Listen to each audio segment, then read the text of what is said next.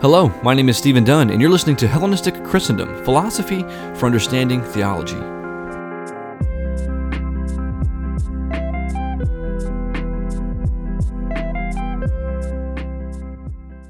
Hello, and welcome to another episode of Hellenistic Christendom. Today's episode is concerned with the subject of irony, more specifically as the concept pertains to Socrates and the Danish philosopher Soren Kierkegaard. Now, this episode is going to embark on a vast ocean of philosophical details, so I suspect anyone presently listening to this episode is either exceedingly gracious towards your present speaker and his capabilities for teaching, or that you perhaps might have some prior interest in Socrates, to which, either way, at least in this specific regard, I hope we can proceed with a mutual love for the philosopher. But now, I've mentioned today's episode concerning the concept of irony, but of course we can ask more precisely what I mean by that word, since any inquiry into a subject must of course begin with a definition of the subject at hand. And so then on this point, I want to provide a sort of brief spiritual meditation as philosophers, since we are already aware of the difficulty of finding definitions for subjects which contain a multiplicity of examples and varied meanings. Hence, in order to approach this subject, I want to start very small and very simple. Which otherwise, if we remember from James' epistle, specifically from chapter 3, verse 3, we read, "If we put bits into the mouths of horses so that they can obey us, we guide their whole bodies as well." Well, so too then does the teacher by way of little words guide the whole bodies of individual students. We have to be careful here as teachers, since we will be judged according to the words that we have given to others. And James does well to remind us that not everyone is fit to become a teacher in this regard. Although the church father, St. Basil, nonetheless reminds us of the great reward contained in the toil of these little bits, if you will. He writes, "While then I'm aware that the controversy contained in little words is a very great one, in hope of the prize I do not shrink from toil, with the conviction that the discussion will both prove profitable to myself and that my hearers will be rewarded with no small benefit." Well, then the concern for the concept of irony is going to be a conversation which stretches across several historical periods. My consideration is really going to go back and forth between Socrates and Soren Kierkegaard. I'm sure no surprise there. But really more broadly, the conversation that's taking place between the ancient Greeks and Christianity.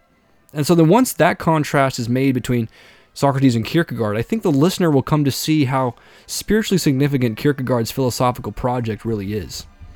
Now, as far as assistance for this podcast, I am referring mostly to the scholarship of Gregory Vlastos on the philosophic method of Socrates, as well as George Rudebush's study on Socrates, published through Wiley-Blackwell. Resources otherwise for this episode are coming from Soren Kierkegaard's doctoral dissertation, The Concept of Irony, which he presented and defended in accomplishment for his theology degree in 1841, which would be the equivalent to today's PhD. Yes, I have read it, and I've luckily been able to toil through it several times to get a grasp on it for today's episode in order to communicate it as succinctly and directly as I can for you. However, today is still going to otherwise require some cognitive friendship on your part, if I can say that. Now, in the preceding sections, I'm going to speak for a moment about the different parts that this lecture is going to have. First, I'm going to speak on a general definition of irony as it pertains to the philosophical use by Socrates. However, it should be noted that today's episode is going to concern more so an explanation of irony as it appears in Kierkegaard. And so I'm only going to lightly touch on Socrates, since this is where the concept has its originality, its birth, if you will, and notoriety. And second, as I've already mentioned, I'm going to draw a conversation today between Socrates and Kierkegaard on the subject of irony. In doing so, we are not concerned so much with verbal or literary irony, but existential irony. And this difference will be explained in due course. But of course, before we proceed, I predict that some ears are going to tingle when they hear the words existential and Kierkegaard being used together. Well, most contemporary philosophic culture or literature readily recognizes this association with Kierkegaard and the existential, and hence will perhaps give me the much expected amen on that point. But not so fast. I don't want my listeners to leave this episode with the mistaken understanding that I'm putting forth here a Christian philosophy of existence. No less than I want them to think that Kierkegaard is offering anything similar. My point for organizing this episode in this fashion that I'm doing it is because I think Kierkegaard is getting at something really important when he speaks of subjects like irony, the comic, the tragic, passion, reflection, and immediacy. and hence I myself am only curious to see how these actually relate to life views, or how these concepts and terms really pertain towards a development in or towards the religious life. Therefore, to summarize, we are concerned with the concept of irony as it is understood to occur in Socrates and in Kierkegaard. Seems easy enough. Otherwise, I should ask that you forgive me beforehand if I ever lose you in abstract language. I'm using Kierkegaard's own words most of the time, and hence you'll find me repeating some of the same things in order to speak in variations of really virtually one main point, to which this will all become clear as we proceed. Well, first let's start with a definition. The Roman educator Quintilian, who lived and wrote in the later part of the 1st century, according to his Institutio Oratorica, he says that irony is that figure of speech in which something contrary to what is said is to be understood. Now, much later in 1755, Samuel Johnson, in his Dictionary of the English Language, which, if you know your memes, Google his name and you'll know exactly who I'm talking about. He says that irony is the mode of speech in which the meaning is contrary to the words. Furthermore, a more up-to-date definition by Webster's Dictionary remains consistent in defining irony as the use of words to express something other than, and especially the opposite, of their literal meaning. Now, if we are suggesting that irony is an instance where an individual says one thing, but means another, isn't this really just a kind of lying? Well, not exactly, since the literal intention of a false claim, a lie, is what is intended in lying. Whereas in irony, what is intended is a recognized contradiction between one's meaning and one's words. So, Gregory Vlastos gives the example of a thief who comes across a ring whose stone he knows to be fake and yet still tries to sell it anyway. Now, this wouldn't precisely be ironic unless we could imagine a scenario wherein the thief's intentionality at a deception was recognized in another context. Suppose the thief had a naive 10-year-old daughter whom he tried, with a certain glint in his eye, to ask, "Hello, love, can I interest you in a diamond ring?" Now, this we could call ironic, since the girl is 10 and not, say, 5, where the little girl would have sufficiently understood that if the ring were truly valuable, then her father would not have been willingly handing it over. In other words, the point here is that irony often involves an intentionality of speech, often for the sake of humor, that has a recognized contradiction between one's meaning and one's speech. However, we can agree that whenever someone is trying to be ironic, and yet their statement nonetheless resides in a riddle or an obscurity, since after all irony is such a broad term, there is the possibility of a misunderstanding taking place between two conversants. Now, from here, let's take a step back and work our way upward, back to where we were, so that we can provide some better historical background for context. Now, in ancient Greece, our word for irony in English had its basis in 3 Greek words: ironia, iron, and ironomia. Now, in classical Greek, ironia was initially referred to as a term of abuse. Plato actually uses it in his dialogue The Laws to refer to penalties for heretics, and moreover, towards the so-called impostors of Socrates' arch-rivals in the dialogue The Sophist, which Plato refers to these impostors as irones. Now, the reason why this is important is because we actually notice a passage from Plato's Republic, and if you have a copy nearby, it's roughly near 337a, where Thrasymachus, a sophist philosopher of Greece, says to Socrates, quote, "I told the others that you would never let yourself be questioned, but go on shamming ignorance and do anything other than give a straight answer." Now, that word in Greek for sham refers to ironia, which suggests that if the translation of irony here were to be taken what it means today, then lying would be included in the definition of irony. Well, now, since lying is not included in the definition of irony, which is what Socrates is being accused of here, namely that he hasn't answered these questions when he claims that he doesn't, our translation of ironia here to our English irony is not entirely justified. Now, the scholarship of Gregory Vlastos goes on to show rather extensively how irony has developed as a Hellenistic concept. And Hellenistic, that name sounds familiar. I really should probably blow a horn every time I say the name of the podcast, or do something special at least. But, where was I? Oh yes, the term irony came more succinctly to take up a new meaning under the philosophic paradigm, so to call it, of Plato and Socrates. Interestingly, it wasn't until the Latin Roman authors began to transliterate Greek, particularly Cicero, for ironia to ironia. So we have the Greek spelling, which is E-I-R-O-N-E-I-A, and then we have the Latin Roman spelling, which is a little bit more closer to the English. It's I-R-O-N-I-A. Now, from the oratory addresses of Cicero, the term irony came to take up new significance for elegance and good taste. He writes, quote, "In this irony and dissimulation, Socrates, in my opinion, far excelled all others in charm and humanity." Furthermore, Quintilian, who I mentioned earlier, the Roman educator that was mentioned before, further built on Cicero's understanding of ironia and solidified its use for the art of public speaking, or rhetoric.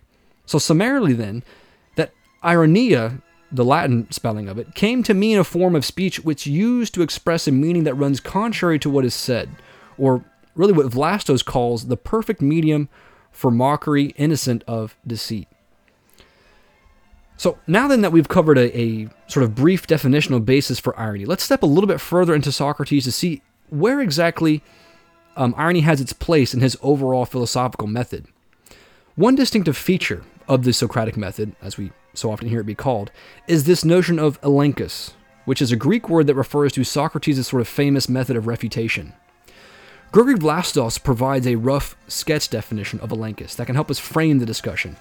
He says that Socratic elenchus is a search for moral truth by question and answer adversary argument, in which a thesis is debated only if asserted as the answerer's own belief, and is regarded as refuted only if its negation is deduced from his own beliefs. So first and foremost then, for Vlastos as well as for Socrates, elenchus refers to search. In other words, elenchus does not merely refer to refutation as an end for itself, but rather more as having to do with searching or inquiring about the truth. That is, for Socrates, examination or searching for truth is philosophy. But really, the truth about what? Well, certainly truth itself, but not truth about this or that thing, but primarily a search for truth in the moral domain. Now, from here, worth commenting is how the Socratic elenchus differs throughout the earlier dialogues of Plato, where Socrates appears more as a moral philosopher. And then, of course, contrasted with the middle dialogues of Plato, where Socrates appears more as a metaphysician.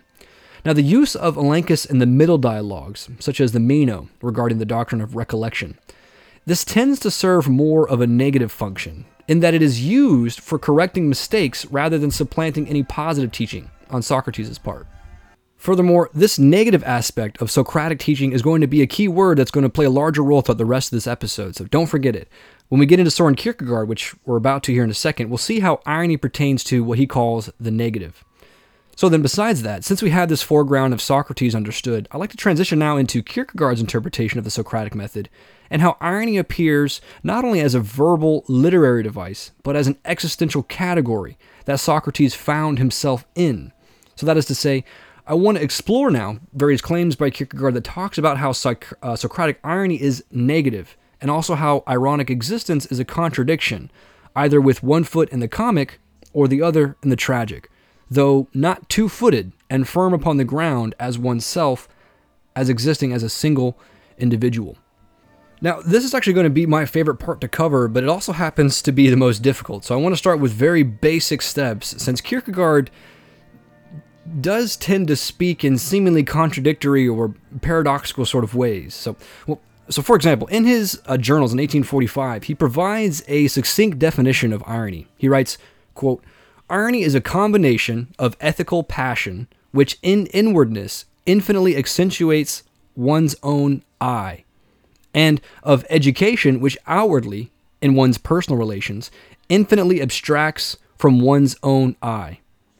Now, I'm going to use this as my standard definition of irony and explain it in various ways as it appears in Kierkegaard's authorship. So if that totally went over your head, do not fret. But interesting, that's what I found most amazing about Kierkegaard. I actually want to comment on that real quick. First of all, I never thought I would read Kierkegaard's doctoral dissertation, The Concept of Irony, because I never thought I would fully understand it. To my surprise, however, not only did I understand a good bit, but I actually was almost surprised to come to find out that Kierkegaard really wrote about all of these things in indirect ways all throughout his life. I guess to put it another way, it's almost apparent to see from the totality of Kierkegaard's authorship that he really only wrote about one thing, which, as he says in his postscript and in his book, Point of View for My Work as an Author, Specifically, he wrote about the problem of what it means to become a Christian. So then, let's speak of irony through the back door. Through a backdoor understanding by looking more intently at the religious function of irony in the authorship. In Kierkegaard's book, The Point of View for My Work as an Author, it was published after his death actually in 1859, although he wrote in 1848. He confronts the issue of how it remains inexplicable as to how it could occur to a religious author to employ aesthetics in such a way. Well, the answer that Kierkegaard gives to this is somewhat more grounded in his overall view of evangelical psychology, if we could give such a procedure a name. Some pages on, he writes that this is the secret of the art of helping others. Anyone who has not mastered this is himself deluded when he proposes to help others. In order to help another effectively, I must understand more than he. Yet first of all, surely I must understand what he understands. If I do not know that, my greater understanding will be of no help to him. If I do not know that, my greater understanding will be of no... Oh wait, I just repeated that. If, however, I am disposed to plume myself on my greater understanding, it is because I am vain or proud, so that at bottom, instead of benefiting him, I want to be admired. But all true effort to help begins with self-humiliation. The helper must first humble himself. Under him he would help, and therewith understand that to help does not mean to be a sovereign, but to be a servant. That to help does not mean to be ambitious, but to be patient. That to help means to endure for the time being the imputation that one is in the wrong, and does not understand what the other understands. Succinctly, he states, Kierkegaard, that serious and stern as you are, if you cannot humble yourself, you are not genuinely serious. Be the amazed listener who sits and hears what the other finds the more delight in telling you, because you listen with amazement. But above all, do not forget one thing, the purpose you have in mind, the fact that it is the religious you must bring forward. Now, we have Kierkegaard's intentions laid explicitly out, that the entire purpose of his authorship is to bring forth the religious. Well, how exactly does he do this? Well, first, Kierkegaard recognizes that some individuals live in a delusion that they are Christians. One of the main reasons for this is that these individuals remain in certain existence categories which are bound to sensual desires, to what is immediately before their eyes, or what Kierkegaard succinctly calls an aesthetic existence. Now, it may be interesting or help for remembering that aesthetic comes from a Greek word that means to perceive, or that aesthetic objects refer to things that are perceptible objects, or simply just things that are apparent to the senses. Hence, this is what Kierkegaard means when he says that some individuals live in immediacy, or sensuous immediacy, or erotic immediacy, even if you will, because these individuals are typically only concerned with what is externally and immediately present to them by way of the senses. Well, now, since Kierkegaard recognizes that his authorship is concerned with the problem of becoming a Christian, he knows that this project is going to entail one as a sort of missionary. However, he admits that a missionary to Christians is going to look a lot different than a missionary to heathens. In fact, as he even says through the pseudonymous author Johannes Climacus in his book, The Concluding Unscientific Postscript, quote, "It is easier to become a Christian if I am not a Christian than to become a Christian if I am one." Hence, Kierkegaard, in his addressing of the deluded Christians of Christendom, so he calls it, he thought it best to begin in a sort of incognito way by disguising himself through the aesthetic pseudonymous authorship. He writes, "So then the religious author, whose all-absorbing thought is how one is to become a Christian, starts off rightly in Christendom as an aesthetic author," as Kierkegaard says in his Point of View for My Work as an Author that I referred to earlier. Now, as far as we've been describing it, we have something similar to the ironic project of Socrates.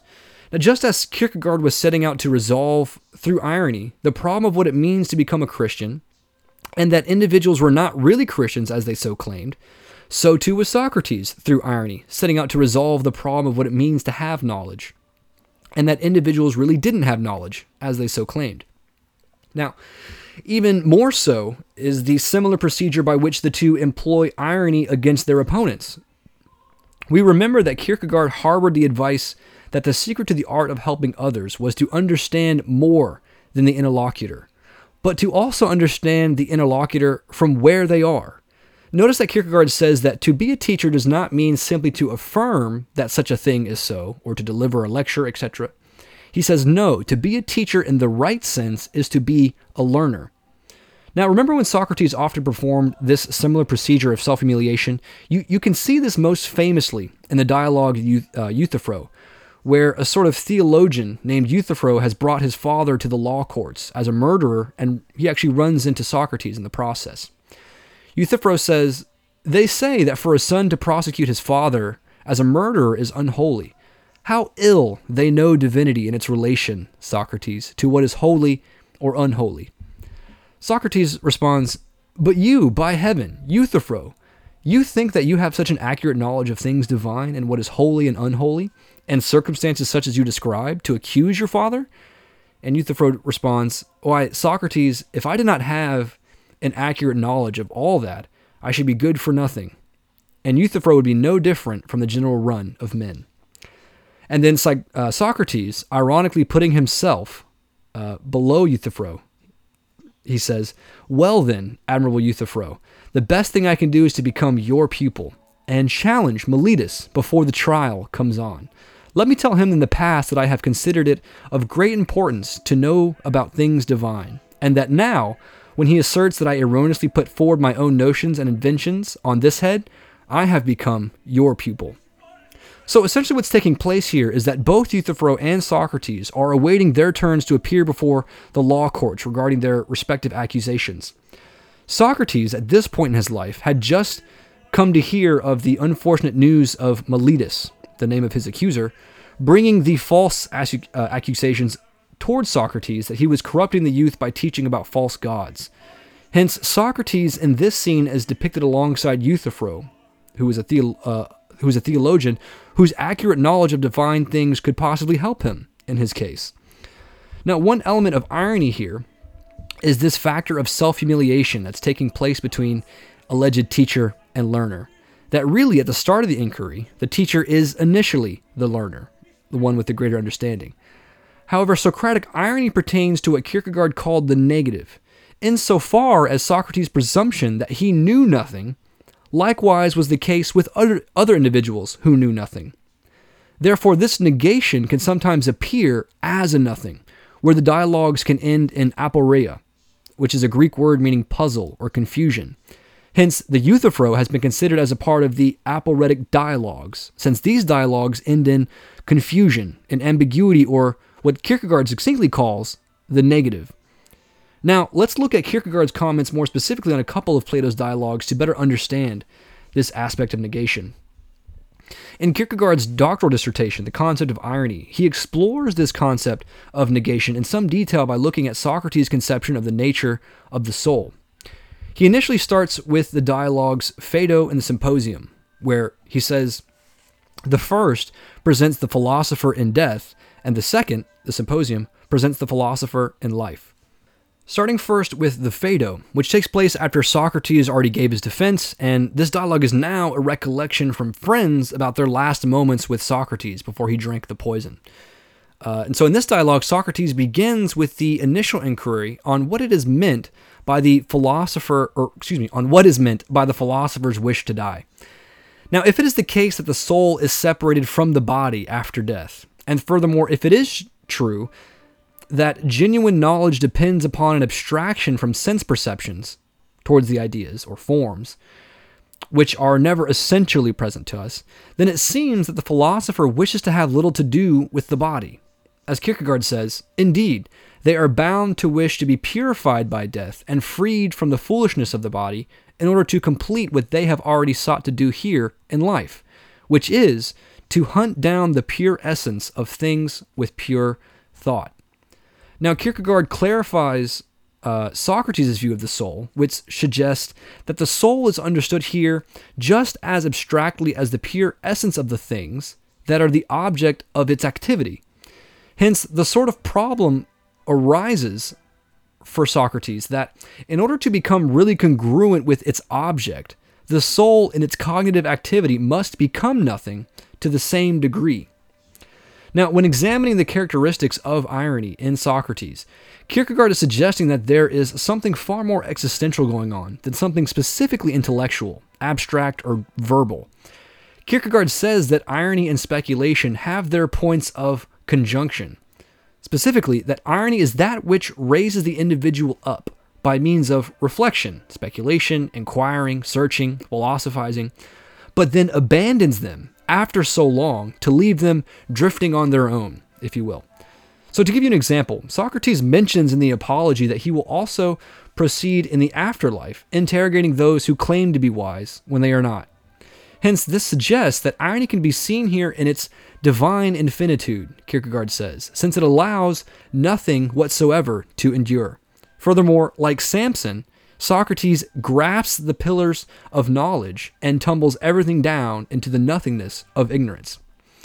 Hence, when Socrates utilizes irony to subject individuals to humiliation, wherein they appear to really know nothing, or are not wise where they claim to be, Socrates' assumption that wise men know nothing is an assumption that comes transferred to Socrates' own essential personality.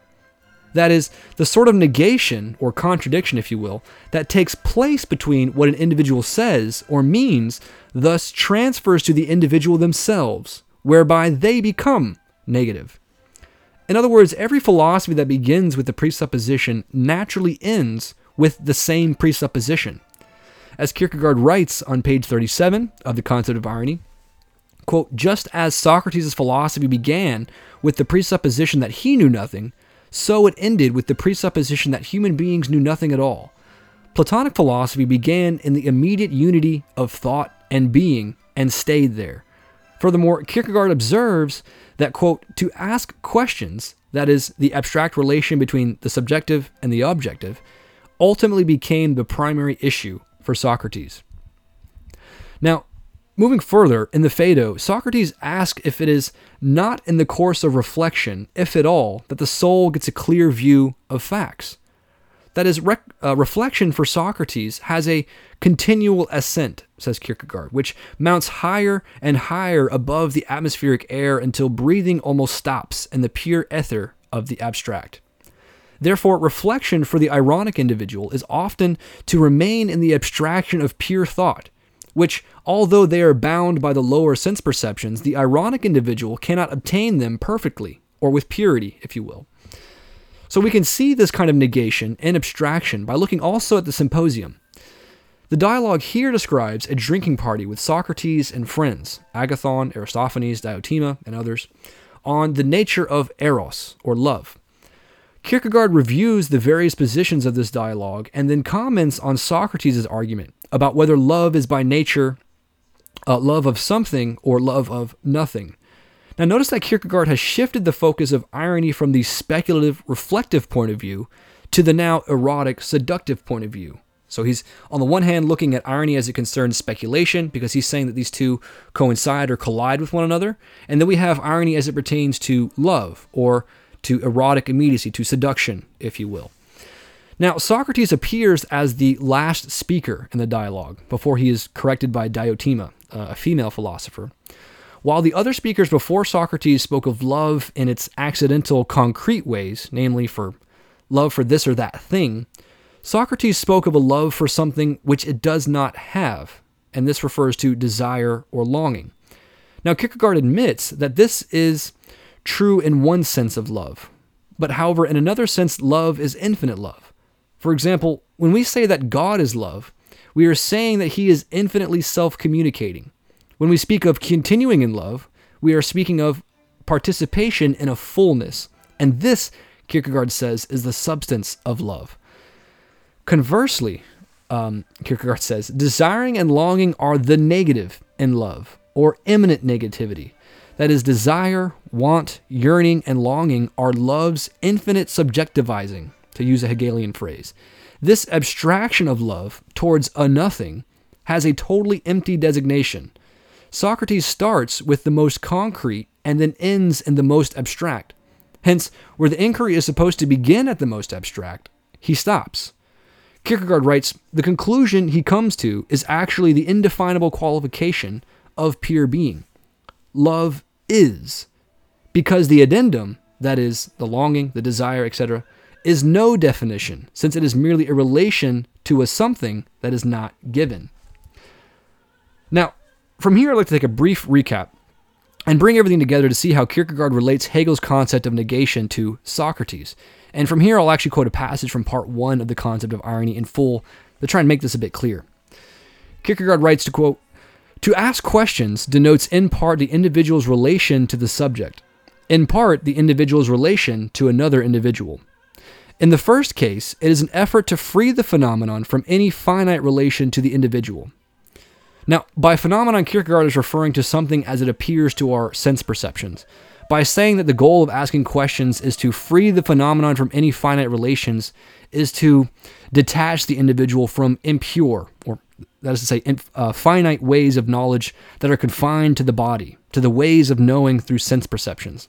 So Kierkegaard goes on, "Inasmuch as I ask a question, I know nothing, and am related altogether receptively to my subject. In this sense, Socratic questioning is clearly, even though remotely, analogous to the negative in Hegel, except that the negative, according to Hegel, is a necessary element in thought itself. It is a determinate ad intra, or inwardly, that's what that means. In Plato, the negative is made graphic and placed outside the object in the inquiring individual." Furthermore, Kierkegaard says, "In Hegel, the thought does not need to be questioned from the outside, for it asks and answers itself within itself. In Plato, thought answers only insofar as it is questioned, but whether or not it is questioned is accidental, and how it is questioned is not less accidental. In the second case, the relation of the individual to another individual, the subject is an account to be settled between the one asking and the one answering. And the thought development fulfills itself in this rocking gait, in this limping to both sides." So to finish, Kierkegaard writes, "If what has been said so far is accurate, then it is manifest that the intention in asking questions can be twofold. That is, one can ask with the intention of receiving an answer, contained the desired fullness, and hence the more one asks, the deeper and more significant becomes the answer. Or one can ask without any interest in the answer except to suck out the apparent content by means of the question, and thereby to leave an emptiness behind." So the first view of questioning, that of Hegel, presupposes fullness or plenitude, and this first view has its method as speculation. The second view of questioning, that of Socrates, presupposes that of emptiness. The second view has its method instead as irony. However, the point of Kierkegaard's goal is to show how these two views of questioning have their respective differences, but nonetheless collide on the agreement that when all is said and done, the individual knows nothing whatsoever. Well, what does all this mean? Well, irony for Kierkegaard always involves a contradiction. Socratic irony tried to show the contradiction between phenomenon, as things appear, and the idea, or the form, or the thing in itself. And Kierkegaard even appeals to the German phrase, Ding an sich, which means thing in itself, or being in itself, However, Kierkegaard suggests that modern philosophy has really killed both the phenomenon and the idea by suggesting that the two don't really correspond with one another. Modern philosophy sees both views as correct, that idea destructs the phenomenon and vice versa, since the two are really only found within one another. That is, the idea and the phenomenon being bound up with one another. Hence, in this destruction of both phenomenon and idea, the ironic individual lives a carefree existence where they can remain in abstracted, idealistic, speculative existence. Hence, the ironist tends to live poetically amidst speculation, reflection, and thought, since for the ironist, thought and being are one. As Kierkegaard writes about immediacy in his journals, quote, "Most people now live somewhat reflectively, and therefore do nothing in pure immediacy, but dabble in immediacy and reflection." He wrote that in 1844. However, irony has a kind of antithesis with actuality, or real existence, particularly historical actuality. What this means is that history, or actuality really, has two relations to individuals, partly as a gift that refuses to be rejected, and partly as a task that wants to be fulfilled. In other words, Kierkegaard is suggesting that actuality, or existence as a gift, implies that the individual has a past, which cannot be overlooked or ignored. For irony, that is for Socrates, there never really was a past. After all true knowledge, according to Socrates, is a recollecting or remembering of the past, of one's pre-existence as a disembodied soul, wherein one's individual personality becomes more and more negative as they grow or progress in knowledge or in education. And this is why Kierkegaard says in several places that some individuals who live in this similar pagan or negative kind of existence become infinitely more and more lighter, being forgotten ultimately as they get older towards a progressive knowledge of the truth. Now, for irony, Kierkegaard writes, there never really was a past. This was due to its refusal to be involved in metaphysical inquiries. It confused the eternal I with the temporal I. But the eternal I has no past, and as a result, the temporal I does not have one either. But to the extent that irony is good-natured enough to assume a past, this past must be of such a nature that irony can have a free hand with it and play its game with it. In other words, the ironist relates to historical actuality in an approximate, sort of idealized sense. This is why the Greeks found favor with the mythical part of history, legend and fairy tales, since they were not able to relate their essential, actual personalities, their I, to historical actuality. And now I'd like to comment some more on this feature of irony as negation of one's essential personality by looking at how Kierkegaard relates this to poetic existence. So far we have spoken about how irony involves a kind of contradiction. And I'd like to speak further on this contradiction and how it relates to what Kierkegaard calls living poetically, or having a poetic existence. Kierkegaard succinctly states two kinds of life views with regard to this poetic existence. He writes in part 2 of his concept of irony, quote, "Indeed, it is one thing to compose oneself poetically. It is something else to be composed poetically."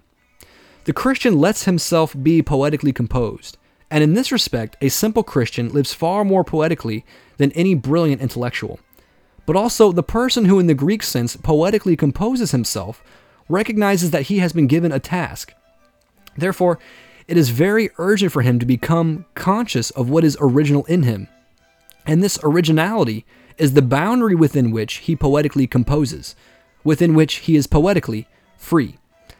Thus, the individuality has an objective that is its absolute objective, and its activity is aimed precisely at the fulfillment of this objective and the enjoyment of itself in and with this fulfillment.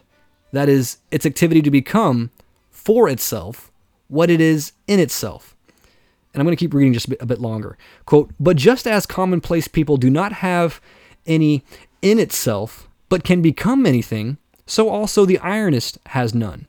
He stands above his whole environment, but in order to really live poetically, really and thoroughly to be able to create himself poetically, the ironist must have no in itself. Therefore, the ironist frequently becomes nothing, because what is not true for God is true for man. That is, out of nothing, nothing comes. But the ironist continually preserves his poetic freedom, and when he notices that he is becoming nothing, he includes this in his poeticizing. And as is well known, it is part and parcel of the poetic poses and positions in life that irony promoted. Indeed, to become nothing at all is the most superior of them all. So let me explain this another way, as to how poetic existence relates to irony. In 1844, Kierkegaard explicitly mentions in his journals that he became acquainted with Aristotle's works through Trendelenburg's. Am I saying that right? Yeah. He became acquainted with Aristotle's works through Trendelenburg's new translation of De Anima, which in Latin means on the soul. It was translated in 1833. Now, what had considerable influence on Kierkegaard was this principle he acquired throughout Gotthold Lessing's essay on the proof of the spirit and of power, which was written in 1777, which regarded this concept of the transition of something into another class. So specifically, this provided the groundwork for Johannes Climacus' view of the inconsumability of the relation between the finite and the infinite, or what has come to be known as the doctrine of the leap and of the paradox, which is a decisive role for faith. Now, throughout all of this, Kierkegaard came to see congruence between his view of repetition, which I'll talk about in another episode, and Aristotle's discussion in the third part of the third book of De Anima, that the imagination or the perceptual faculty is a frequent source of our own errors. And it's this notion of error that Kierkegaard would frequent throughout some of his pseudonymous works to make contradistinctions with Hegelianism and the Danish neo-Hegelianism of J.L. Heidberg and Bishop Martinson, for example. Now, notice Kierkegaard's comments on Aristotle's view that contemplation leads to happiness. Quote, he says in the journals, "It is readily seen here that Aristotle has not understood this self deeply enough. For only in the aesthetic sense does contemplative thought have an entelechy.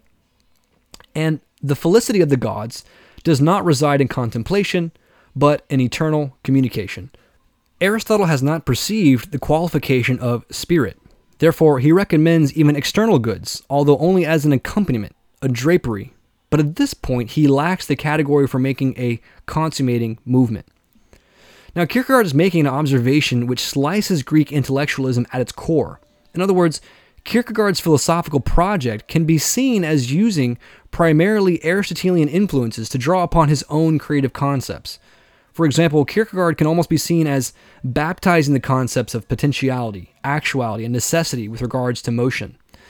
Notice that Climacus, in Concluding Unscientific Postscript, writes, "The transition from potentiality to actuality is, as Aristotle rightly teaches, a movement. This cannot at all be expressed in or understood from the language of abstraction, as this cannot give movement to time or space, which presupposes it, or which is presupposed. It is a halting, a leap." Now, as Cornelio Fabro explains, the reason for this is that existence confers time on movement, and when movement is limited in time, the leap results, so that something can appear, something which is to become. This is clearly seen at the ethical stage, where the risk, the decision to choose the good, and the reward are far from intangible to human wisdom. That is why the transition is clearly like a break, indeed almost to suffering. Well, what does all this mean and have to do with our discussion of poetry? Well, essentially what is being argued here is that Kierkegaard believes man is a synthesis, or a unity of body and soul. Furthermore, that finite human beings are composed of actuality and potentiality. An existent human being possesses actuality insofar as the individual is said to be. However, the individual is bound by time, and hence not able to experience the fullness of their being all at once. Therefore, the human being is also composed of potentialities, which are actualized or realized as maturation or activity basically takes place. For example, a human being is not fully actual in the sense that all activities or matured stages of their life are realized all at once. They still nonetheless possess potentialities to become something. And put another way, man is composed of matter, which Aristotle relates to potentiality, and form, which Aristotle relates to actuality. And this is another way of suggesting that human beings are composed of body and soul. Body just relating to those categories of matter and potentiality, and soul relating to those categories of form and actuality. And it's just really a philosophically fancy way of saying that man is a synthesis of both being, actuality, and becoming, potentiality. But of course, more significantly, Kierkegaard suggests that we are body and soul in time, which means that our potentialities are being realized or actualized through a succession or movement of moments. These moments contain what Kierkegaard calls the fullness of time, which is a phrase that he's borrowing from Galatians 4 and speaking about Christ.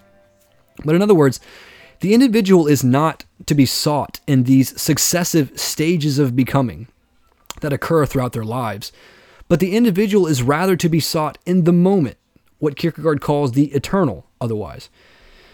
In other words, Kierkegaard talks about individuality emerging when there is a dual synthesis between temporality, eternity, and finitude and infinitude, which Kierkegaard separates as the first and second synthesis. So the first synthesis is the uniting of temporality and eternality, and the second synthesis refers to the unition of finitude and infinitude.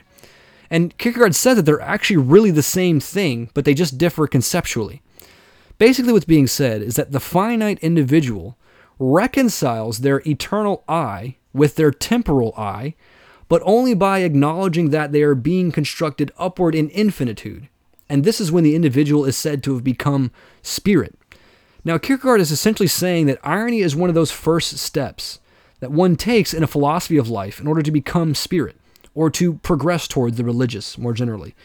Now let's remember that definition we gave at the beginning of the lecture, namely that irony is a combination of ethical passion, which in inwardness infinitely accentuates one's own I, and of education, which outwardly, in one's personal relations, infinitely abstracts from one's own I. Now, we remember that the direction of Socrates' questioning was for truth primarily in the moral domain. Hence, we can see the element of ethical passion that concerns irony.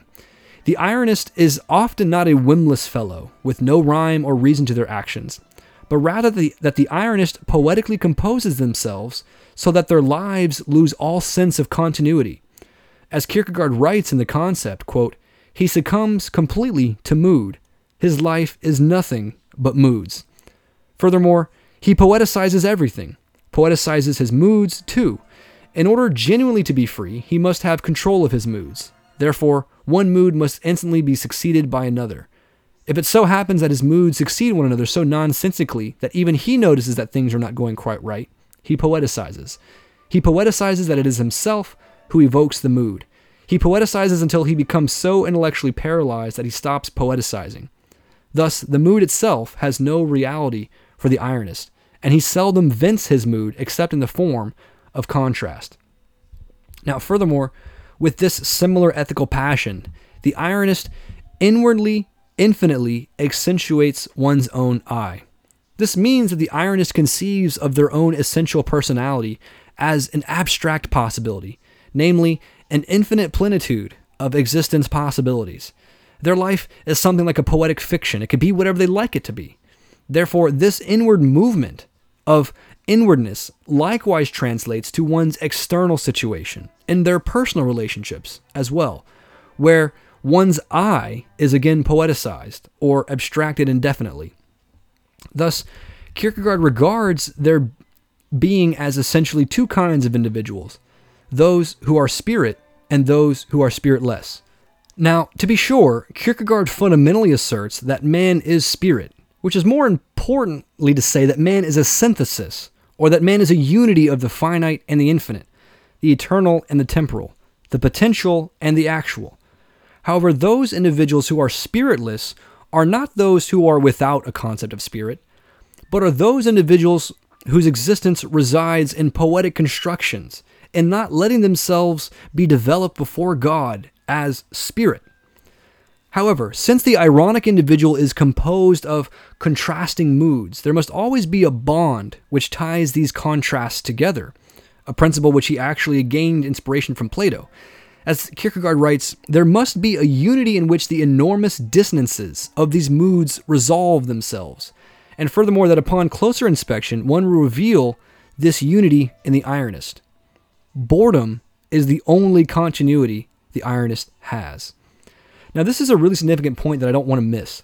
Kierkegaard says that boredom is precisely the negative unity admitted into a personal consciousness, wherein the opposites vanish. Now, on this point of boredom, Kierkegaard succinctly states that we can perceive here how irony continues to be totally negative, in that, for example, within the realm of theory, it establishes a misrelation between idea and actuality, between actuality and idea, and in the realm of practice, between possibility and actuality, between actuality and possibility, says Kierkegaard. The ironic individual lives not as a synthesis between idea and actuality in theory, because their essential personality is obscured or hidden from themselves or others. The ironic individual, furthermore, lives not as a synthesis between possibility and actuality in practice, because they are only pulled between contrasting moods. Now, do you remember the opening sections of Kierkegaard's Either Or Part 1 in the Die Psalmata, where he accentuates these contrasting moods even further? In the concept of irony, Kierkegaard suggests that romanticist and ironist could really refer to the same thing, although they differ conceptually. What this means is that the ironic as well as romantic individual both are caught between contrasting moods. Take some examples from the Die Psalmata. Through the pseudonymous author Victor Eremita, Kierkegaard writes, "I have the courage, I believe, to doubt everything. I have the courage, I believe, to fight with everything. But I have not the courage to know anything, not the courage to possess to own anything. Furthermore, how barren is my soul in thought, and yet forever tortured by empty birth pangs, sensual and tormenting. Must my spirit then ever remain tongue-tied? Must I always babble? And also another passage writes, no time of life is so beautiful as the early days of love, when with every meeting, every glance, one fetches something new home to rejoice over. And finally, to use the last one, life has become a bitter drink to me, and yet I must take it like medicine, slowly, drop by drop. Now, the point of the Dies Psalmata is to show the various contrasting moods of the romantic individual as well as the ironic individual. Uniquely, what fundamentally binds them together, says Kierkegaard, is boredom. The negative individual doesn't want, in a sense, to actually become nothing, but only idealistically to become nothing. Thereby, they are contrasted back and forth continually by various moods, one succeeded by another and having no footing within themselves, to remain still amidst fluttering and changing externalities. So then let me conclude this section by clarifying that Kierkegaard is not criticizing irony, but is actually saying that irony really ought to be at the beginnings of one's philosophy of life. As he writes in his journals in 1836, life's irony must of necessity be most at home in the child, in the age of imagination. Irony is an important procedure that takes place when an individual partakes in the negation of irony to accentuate their individuality. That is, embarking on the contrast between idea and reality, possibility and actuality. However, Socratic irony tends to finitize the relation between subject and object. So namely, what Kierkegaard urges for is a double negation of the self, not in finitude, but in infinitude, which means that the individual's own I is not residing or remaining in abstraction or within ideality, but is doubly negated in abstraction towards historical actuality instead. This proposes the Christian alternative that the individual is not dissolved within the consummation of thought and being, but rather the individual and the rest of the human race have a qualified relation to one another. What does that mean? Well, in speaking of the human individual in this kind of way, Kierkegaard is doing away with a critical idealism and speculative philosophy that removes the individual from the all-encompassing dissolution of the I with the world spirit, which is a kind of philosophy of immanence that Hegel purported. When Kierkegaard does away with the abstractions of Hegelianism and the negative unity of thought in Socrates, he is paving the way for a Christian philosophy of existence which allows for the integrated concepts of original sin, redemption, repentance, guilt, atonement, and so forth. In order for these concepts to have realized meanings for the individual, the human being cannot reside in idealized abstractions that remove them from their own historical actuality. The existential individual must relate themselves as essentially related to the past in order that their contrasting continuity of moods is broken with a resolution of the will to orient oneself forward to eternity. And this Kierkegaard calls repentance. Now, in future episodes, I'll certainly touch on these subjects and all those sort of abstract languages in a little more detail. Especially, I want to talk a little bit more about the character of poetry in Kierkegaard's thought, how ideality and actuality relate to his to this conversation, and its relevance to evaluating further existence possibilities, because I want to get into that further. So to me, then, this analysis is really quite significant because there's a sense in which it's really hard to unsee this sort of thing once it's been really fully explained to you. Because you really begin to see how individuals compose themselves as poetic fictions, not relating their essential personality before God as a unified self. And so it's interesting to see the ways in which this kind of Socratic negation appears all throughout literature, all throughout television, and all throughout the people that we meet that are plagued by a kind of secularist, pagan, spiritless form of existence, wherein they don't exist as unified selves before God, in that their selfhood is constructed poetically, if you will, by God, but they rather develop themselves negatively, in finitude, in abstraction, in thought, in ideality. And in this way, their coming to realize themselves is only a progression along a timeline where they sit between birth and death, such as to say that the pagan or the spiritless view of existence is to view one's individual personality on this continuum or axis of a sort of linear view of life, where one is progressing from young age to old age and eventually to death. But Kierkegaard says that irony needs to have an aspect of a double negation, where the individual negates themselves or their essential personality, not in finitude, but in infinitude, so that they don't regard their death as something that's sort of up and coming, but that their death is presently actualized. Because the reason for this is that they have unified their temporal I, their self that is, and their eternal I, which is to say that becoming an eternalized self means that one possesses in full actuality one's existence as a Christian. That is, one has kind of already presently attained what one is becoming, so to speak. And so one has to live as if one's death is already actually present within oneself. And by doing so, you make a resolute break with the past. In other words, you essentially relate to the past as past. Whereas Socrates, or a sort of spiritless pagan existence, would try to reinvent itself, or, if you will, forget itself through this remembering, this recollection of the truth. And so Kierkegaard proposes an alternative view, not of recollection, but of repetition, and willing oneself forward in the truth towards eternity. And so I'll get probably in some more detail as to that recollection-repetition distinction, but I do have episodes otherwise that touch on it in some detail.